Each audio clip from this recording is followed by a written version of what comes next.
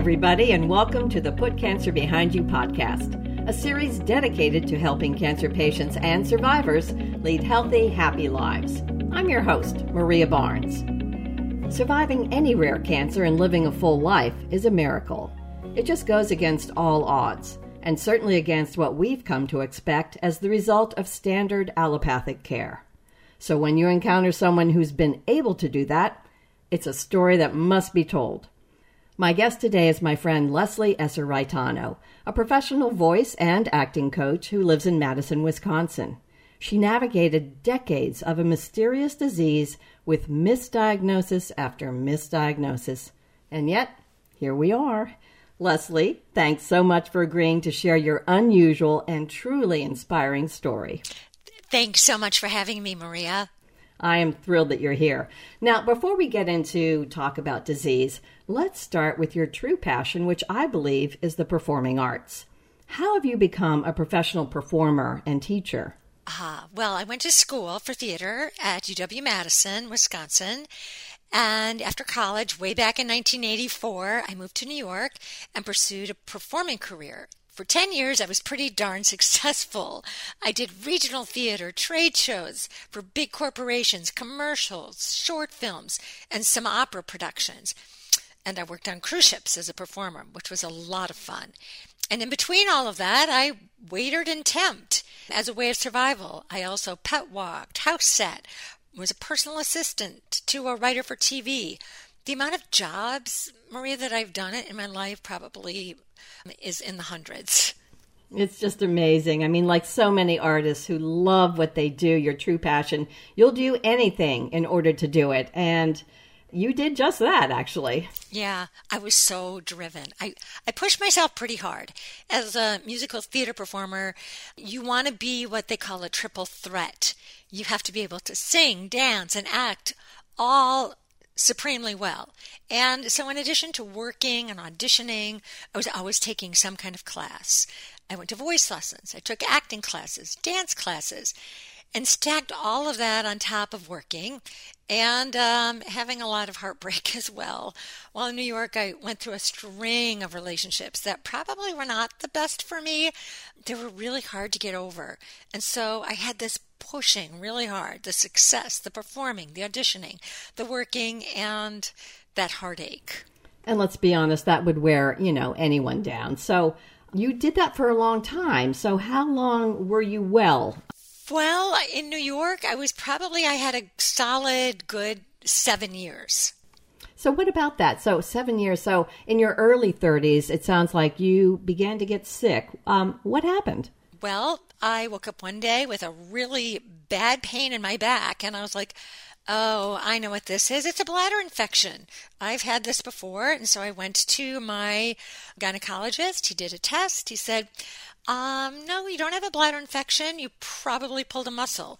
And so I went back to my apartment and tried to figure out how I pulled the muscle and basically rested my back for a month. Still not able. That's a long time. It's a long time to rest and get over a pulled muscle, right?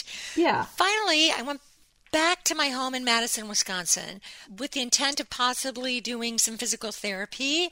And I actually saw a neurologist, and he told me it was all in my head, which was really hard to take at the time. That is just ridiculous, honestly. Yeah. So about the time I was about to start physical therapy, I woke up on the floor in my parents' kitchen and found myself in an ambulance on the way to the hospital. And they diagnosed me with something called pelvic inflammatory disease, which was an infection of my pelvic area. And they gave me a ton of antibiotics. And lo and behold, not only did I get well, my back pain went away practically overnight. But they said, yeah, that's just coincidental. Oh, and by the way, your labs came back negative for your pelvic inflammatory disease, so we don't really know what you had, but we cured you. Great. Okay. So what happened then? I went back to New York because that's where I wanted to be. And it was really good to be back. And after about a year of kind of getting back in the swing of things, I started feeling really dizzy. And it was just weird. I felt lightheaded all the time, and I didn't know what was going on. And once again, in a very dramatic fashion, I collapsed on the New York subway one day and found myself in an ambulance and back in a hospital again. Ultimately was diagnosed with Epstein-Barr virus, which is the virus that causes mono. Right. And I was like, well, that's really odd because I have had mono before and you're not supposed to get it again. And the doctors were like, yeah, well, apparently you've got it again. And I was like, I had it when I was 4. I had it when I was 18.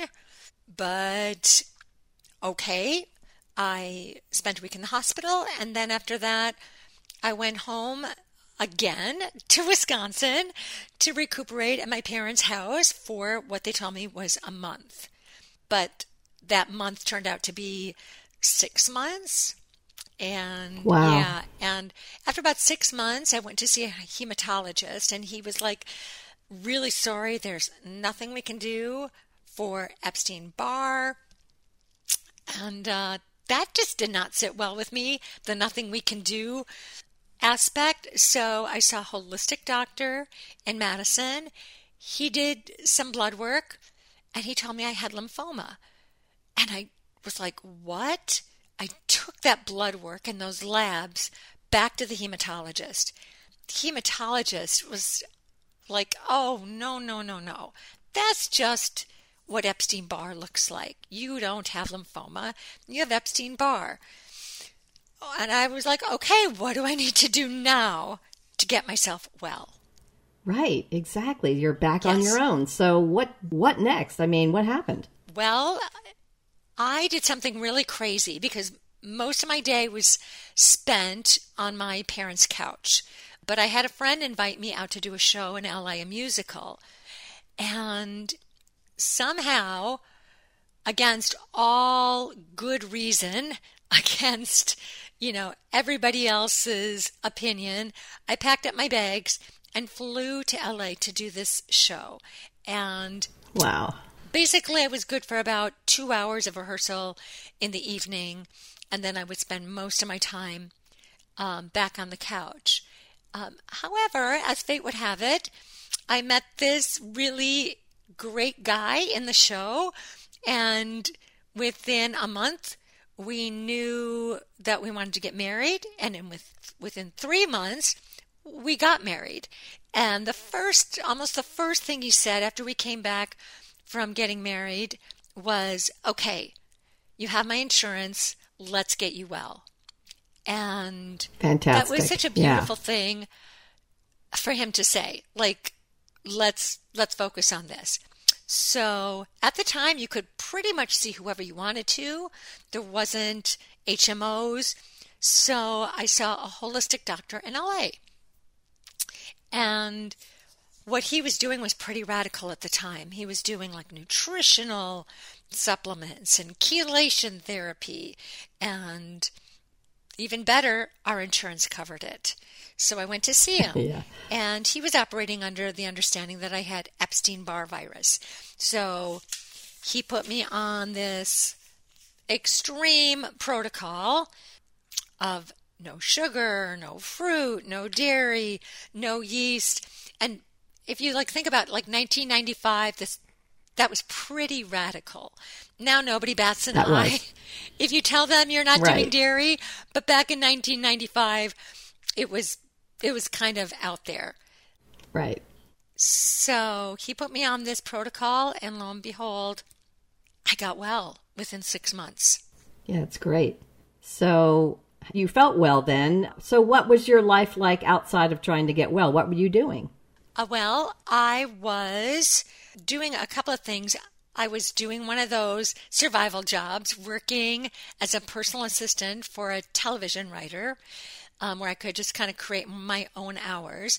And I also at the time became a yoga teacher because yoga had been such a huge part of my healing. And that was really something I was fascinated with. I also became an assistant to my voice teacher at the High School for Performing Arts for their programs there. And then I subsequently went on to also teach classes there. So I was really lucky. I had two things that I loved to do: teaching yoga, and I created a lot of different programs for hospitals, for the MS Society, the Performing Arts program at the LA County School for the Arts was phenomenal. And both of those were just things that just fed my passions. Right. Made you feel great. Yes. And you were feeling great. Yes. I was feeling good enough and strong enough that at the age of 40, I had a child, my daughter. That's amazing. I know. Yes. Right. And that was really a motivator for me getting well and staying well. And that just was really eye-opening to me because that was something I thought I could never do. Even if you hadn't been sick before. Right. Yes. Yeah, yes. Exactly. Yes. So then what? Did you all decide to stay in LA, or what did you decide as a couple in terms of raising your daughter? Yeah, the LA scene was not like, we weren't thrilled with raising our daughter in the environment of LA, although I loved so many things about LA. So that was a difficult decision, but also one as parents that we were like, we didn't want to send our kids to a private school. We didn't want to have to sit on the highway for 3 hours every day. So the place that I went running from when I graduated from college, Madison, is where we came back to. And so then what did you start? How did you all, develop a healthy life in Madison? Well, it was kind of a roundabout way. I was teaching a lot of yoga here, and I went to my doctor, my assigned doctor, to get a refill for a prescription that I had in LA for my dizziness and my low blood pressure. And he insisted that I have labs done. And I was like, oh, fine, I guess. And he came back with like, I'm really sorry you have lymphoma. This is not easy for me to tell you. And I was like, oh, don't worry about it. That's just what my labs will always look like. And he was like, I don't think so. Can you go see an oncologist? Because I'm really not equipped. I was like, sure. I just kind of brushed him off. I went, saw an oncologist, hematologist/oncologist, and they did a bone biopsy. And lo and behold, I got diagnosed with lymphoma. And that was at the age of 44. Wow. So all of this craziness had really been going on for quite some time. That's exactly right. And quite some time is the part that nobody really knows. Was it when I was 4 and I had mono? Was it when I was 18 when I had mono? Was it when I was 30 and I had mono? Where did the Epstein-Barr begin or end, and where did the lymphoma begin and end? Nobody really knew except my doctor, who gave me the diagnosis of the lymphoma, said, you have been dealing with this for a very, very long time, and we don't really know why you're alive. And you're going to be written up in medical journals, and you're a unique case. And indeed you are. So, it's pretty clear that your immune system has been going up and down for decades. But what that means is that you have innately known how to take your immune system back up when it dipped really low. Because cancer is a low frequency disease. And a healthy immune system, that's when you're feeling great. So how did you navigate that? And who are you that you can do this? Yeah, that's a great question, because it started, I think, with the word lymphoma. And how, when I heard that word, it was very different than Epstein-Barr. Epstein-Barr is a virus. I was like, oh yeah, I got that. Lymphoma, really, the word lymphoma, when I heard that word, I crashed pretty hard just from hearing that word. And the type of lymphoma, because tell me what type you had. So it's called mantle cell lymphoma, and I can tell you that's about all I know of it. Right. I have actually looked it up, and it's very rare type of non-Hodgkin's lymphoma, which is a form of cancer of the lymphatic system. Right. So not a great cancer to have. And let's put it that way. And honestly, when I got the diagnosis, I'm usually somebody who just researches everything. I have a hard time picking out shampoo or moisturizer because I'm like, what's the best one? And I'm reading everything I can on the internet. And at that point, when I got the diagnosis, I decided I don't need to educate myself about this because it's going to take me into more fear. Right. And it's going to be more worrisome than uplifting.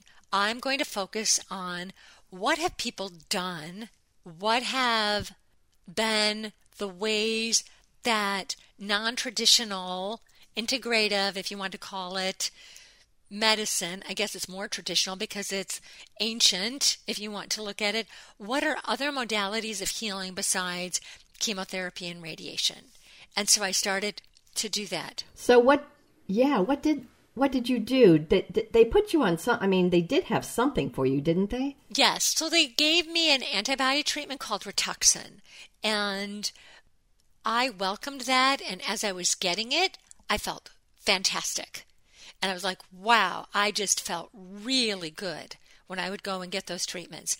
However, my internal guidance system was like, this is great, but not for a long-term plan.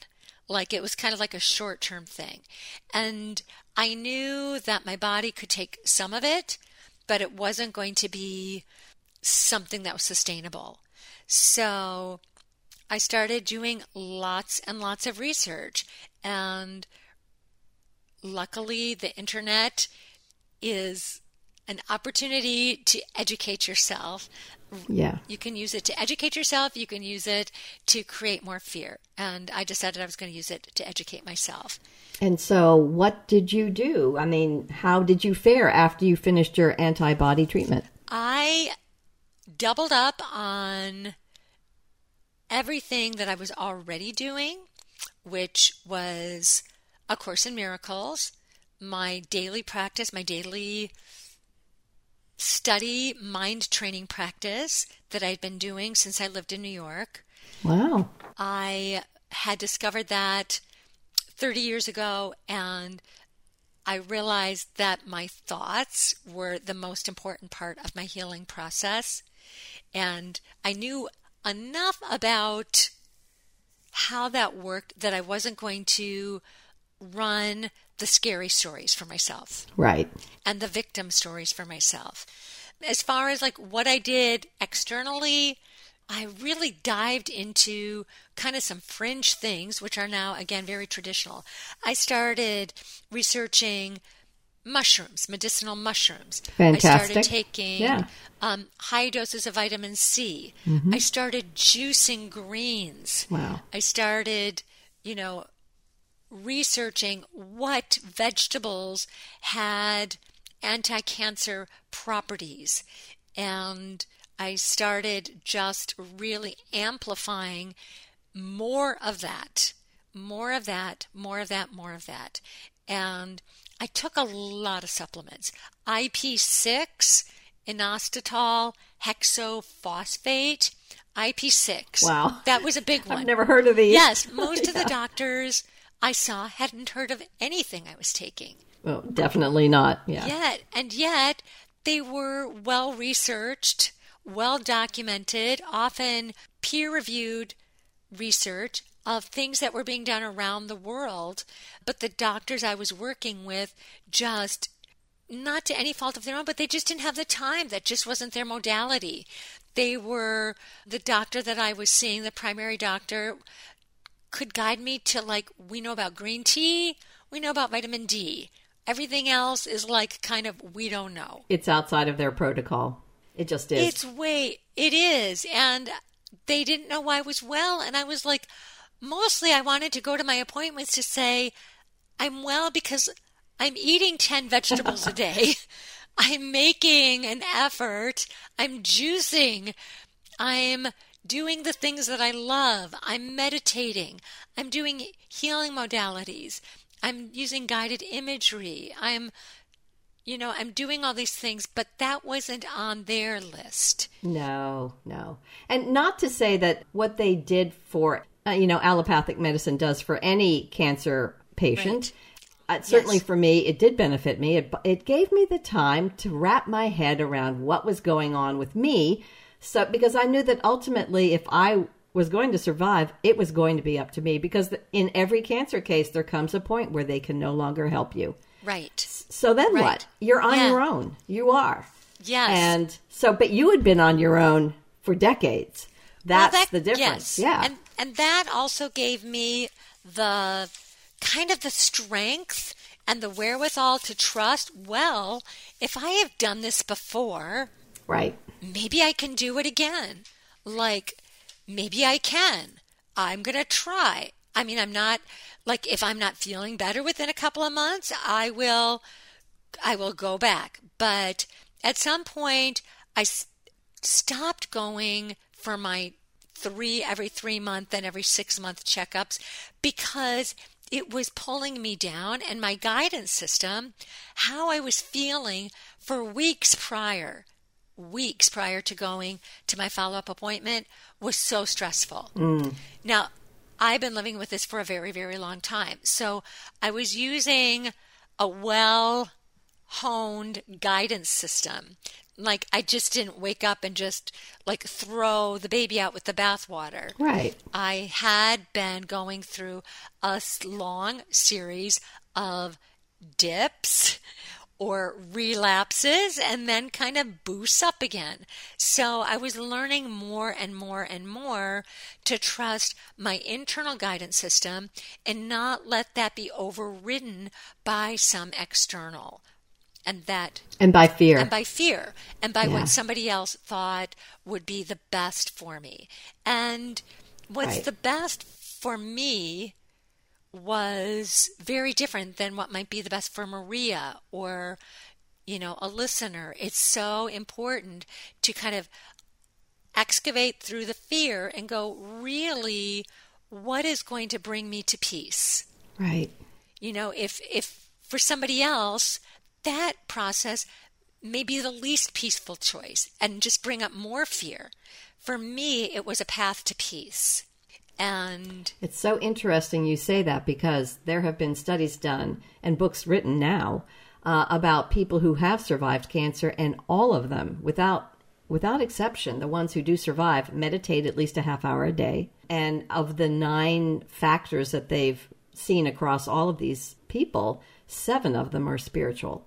So let's talk about how you run your life, how you run your day, because I believe you are an expert at getting well when things go, there are stresses in life. Everyone goes down. Not everyone goes down to cancer, but those of us who have experienced cancer, we obviously have, that might be more of a problem for us. So we need to know how to navigate these choppy waters. How do you do that? Well, that meditation part you said is always, that is part of my Course in Miracles work, and that is key. And when I don't think I need it, I think, like, I'm done. I don't have time for that. That is a built into my system now. Yeah. That is a built-in, like a great built-in cabinet. A Course in Miracles, which is it's a deep mind training. That is a built-in. Right. But I could not have done, and I could not do A Course in Miracles without a tremendous amount of help from the outside and lots of outside sources for assistance on that. And there are wonderful teachers and guides. Marianne Williamson was my first teacher, but there are dozens of people out there now offering practical kind of guidance for how to work through that. So it's not just a theoretical, but it's real. And because it's not easy. Actually, it's for some people, it's very difficult to understand. Certainly it was for me, because I am also a Course in Miracles student. And but I do credit it with saving my life. Why? Because it helped me to master, or to get on the path to mastering my mind, which is where all the power is. Right. So that's how I start my day, with a Course in Miracles lesson and reading some of the texts. I also have been, in the last 2 years, since COVID, since March of 2020, been working daily with Panache Desai. He started offering a free morning meditation called 21-Minute Call to Calm every morning. And it is preceded by a morning monologue. And that, to me, is a mixture of boots on the ground, let's dig deep, but also there's laughter. It's practical. It's a little different every day, but it is like having a benevolent brother with you, holding your hand, helping you to do the deep and dirty work, to remind yourself that you are, or I am, perfect, and I am a divine being, versus broken, that I need to be fixed somehow, that I'm not enough, that for whatever those thoughts that are running through those tapes, I'm not good enough, it's too late, whatever trauma I've been through, he really helps you to unwind all of that energy. And you don't really know you even have it until you have somebody who's really going to help you kind of like go, well, let's kind of just take a look and see what's in there. And somehow he does it in 21 minutes every morning, and keeps me laughing too. So I've got that. And then in addition to that, I have a yoga practice that I do every morning. And that can be anything from just laying on the floor and doing some really deep breathing and gentle stretches, to something more challenging with standing and balance poses. But the biggest part of that for me is that breathing, because the breath work that I'm doing in yoga now is really about inhaling and connecting with an infinite potential, and exhaling out everything that is not that. So exhaling out the anger and the disappointment, or the jealousy, or the conflict, or the fear. And so that yoga pose and the breath that goes along with it is, for me, the most important thing. Not so much like, this is where you put your hand, this is where you put your foot, and this is like, right, and move your right elbow. You know, I taught that for many years. But for me now, it's an entry point for breathing and using the breath to allow me access to my infinite potential, my divinity. Which is in the present. You're very present focused when you're working on your breath work, are you not? Yeah, but I used to think it was boring before. I was like, people would talk about breath work. I'm like, oh my gosh. So I was like, some of it, honestly, a lot of the healing modalities to me were just boring, or didn't seem like fun. And I'm definitely as of this year, reintroducing a sense of fun and play rather than heaviness back into everything I'm doing. I love it. Everything I'm doing, I want it to feel fun rather than, oh, I've got to go get some more kale. Oh, right? It was starting to feel a little heavy. And that heaviness I realized wasn't serving me, when I was like a prisoner of my obligations to myself, that I was so locked in that I wanted to kind of explore, what does this feel like? Right now, I don't know too many people that are like skipping down the hall to their chemotherapy or radiation appointment, but No. This process of evolving in our healing it's like we've kind of been programmed that it's got to be all hard, heavy work. Right. And I'm kind of really ready to lighten up a little bit, Maria. Yep. I think life needs to be fun when you enjoy it, when you do what you love, when you appreciate everything, when you have gratitude for everything, knowing that everything is as it should be.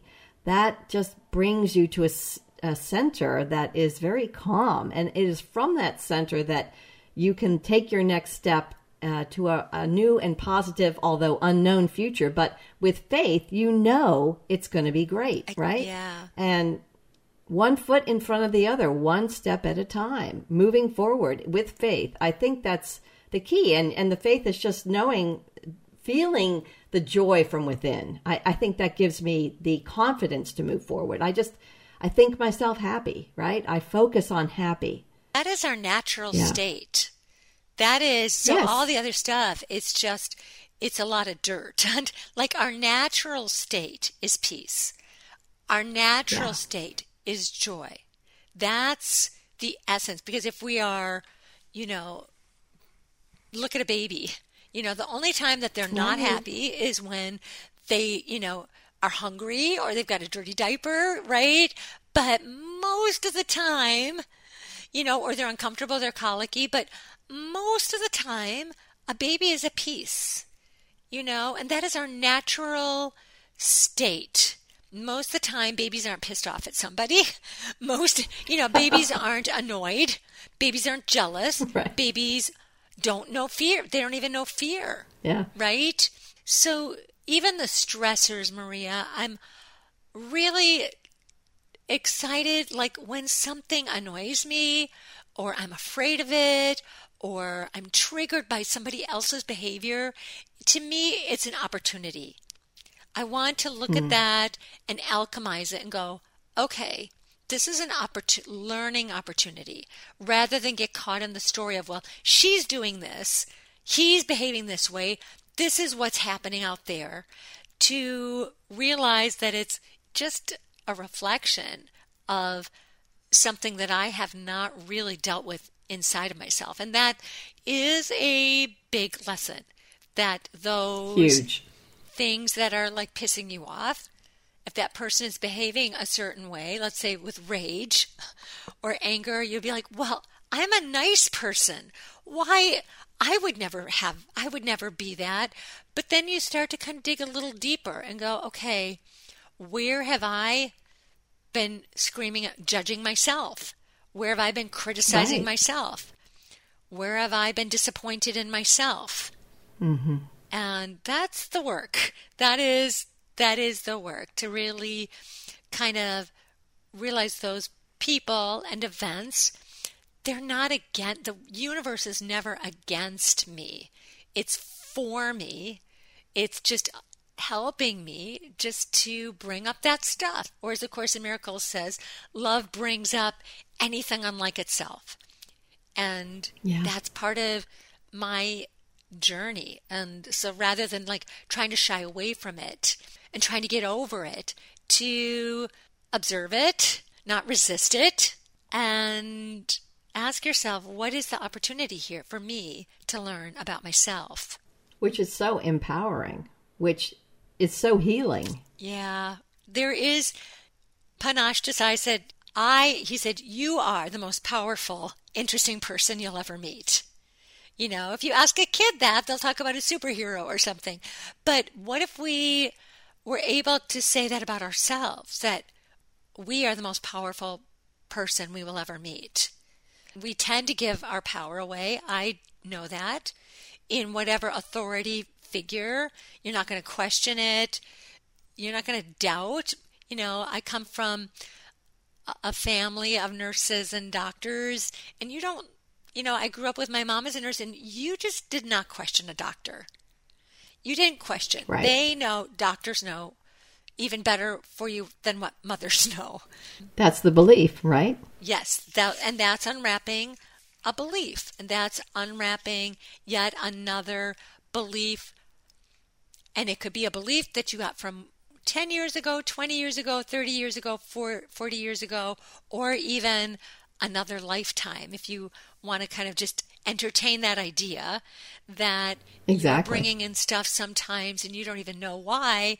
And it's not a fault. It's just you're carrying in sometimes a lot of ancestral residue of poverty consciousness, ancestral residue of victim consciousness that you don't even know where it came from, but it's just kind of almost genetic. But the opportunity is for you to do something about it now. Right. In the now moment. Correct. That is it. Well, I think that you are well on your way to staying around for a lot longer, I have to say. I'm having a good time. You know what? I'm having a good time, and I'm not beating myself up.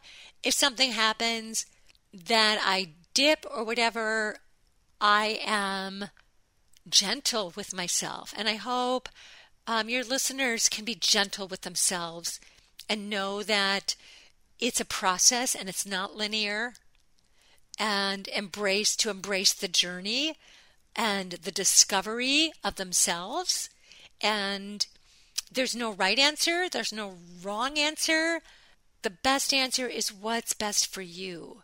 And that could look so different than the person sitting next to you who has the very same kind of cancer. Right. It's just you have to trust you have to go inside and really feel into what's right for you. And that can be a changing landscape. You could make a decision about something, and then 15 minutes later get very strong guidance that nope.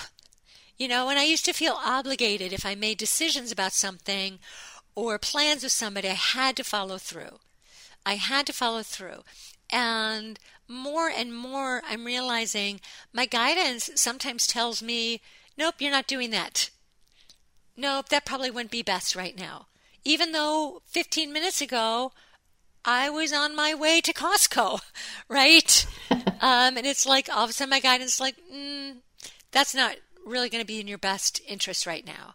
So just to trust that now moment is going to not give you necessarily a clear picture of the future, but it's going to keep you safe in the now. In the now moment, you are safe. You are safe. Yes. 99.9999% of the time, unless there's a hurricane coming, unless there's a tornado, we are safe. And I think this feeling of you are safe right now. I am safe in being here right now. And that is authentic. That's what makes people authentic, when they listen to their own internal guidance instead of trying to please everyone outside of themselves. Well, because we've been programmed to go along, to get along, along to get along within a family, within a work situation, with friends, and then are people going to be disappointed in you? So, like I said, then you override that guidance that you were like, after you go through that event, you go, I knew I should have stayed home. I knew I should have, but you went anyway, and something, for whatever reason, was telling you not to. So it's a fun journey, but it is a little bit like doing improv in theater. You really have to be on your toes, and you have to be willing to be flexible. Absolutely, and I agree with you. And I'm sitting in your audience, and I'm applauding you, Leslie, because you have managed disease and wellness for decades. And I can see that because you've trained your mind to go into love, into forgiveness, into creativity, that you are still here. And not only are you surviving, you're thriving. And I think with each year, you're getting more powerful, realizing the power of who you are. And I just want to applaud you for that and say thank you, because you are definitely someone I look up to. I mean, you can give so many people the hope that they can navigate their journey too. But you just have to have the belief that you can do that. Yes, the belief is everything. The belief, and however that looks for you. Yeah. Right. Yeah. Well, thank you so much, Leslie. We'll come back and have another chat at some point and see how you're doing. But thanks a million for sharing your journey. It's an amazing one. And God bless you. Every day is another gift, isn't it? God bless you too. This was a lot of fun. Thank you, Maria. Thank you for listening to Put Cancer Behind You with Maria Barnes. So you won't miss a single episode, we hope you'll follow our program on Apple Podcasts or any of your favorite pod platforms. And be sure to visit us at mariabarnes.net, on Facebook at Put Cancer Behind You, on Twitter at PCBY01, or on Instagram at Maria Barnes PCBY. Also, you can help us grow our audience by leaving a thoughtful review. Remember, if you or someone you know is in need of cancer coaching, Maria is here to help. We'll see you next time. Copyright 2022, Maria Barnes, LLC, all rights reserved.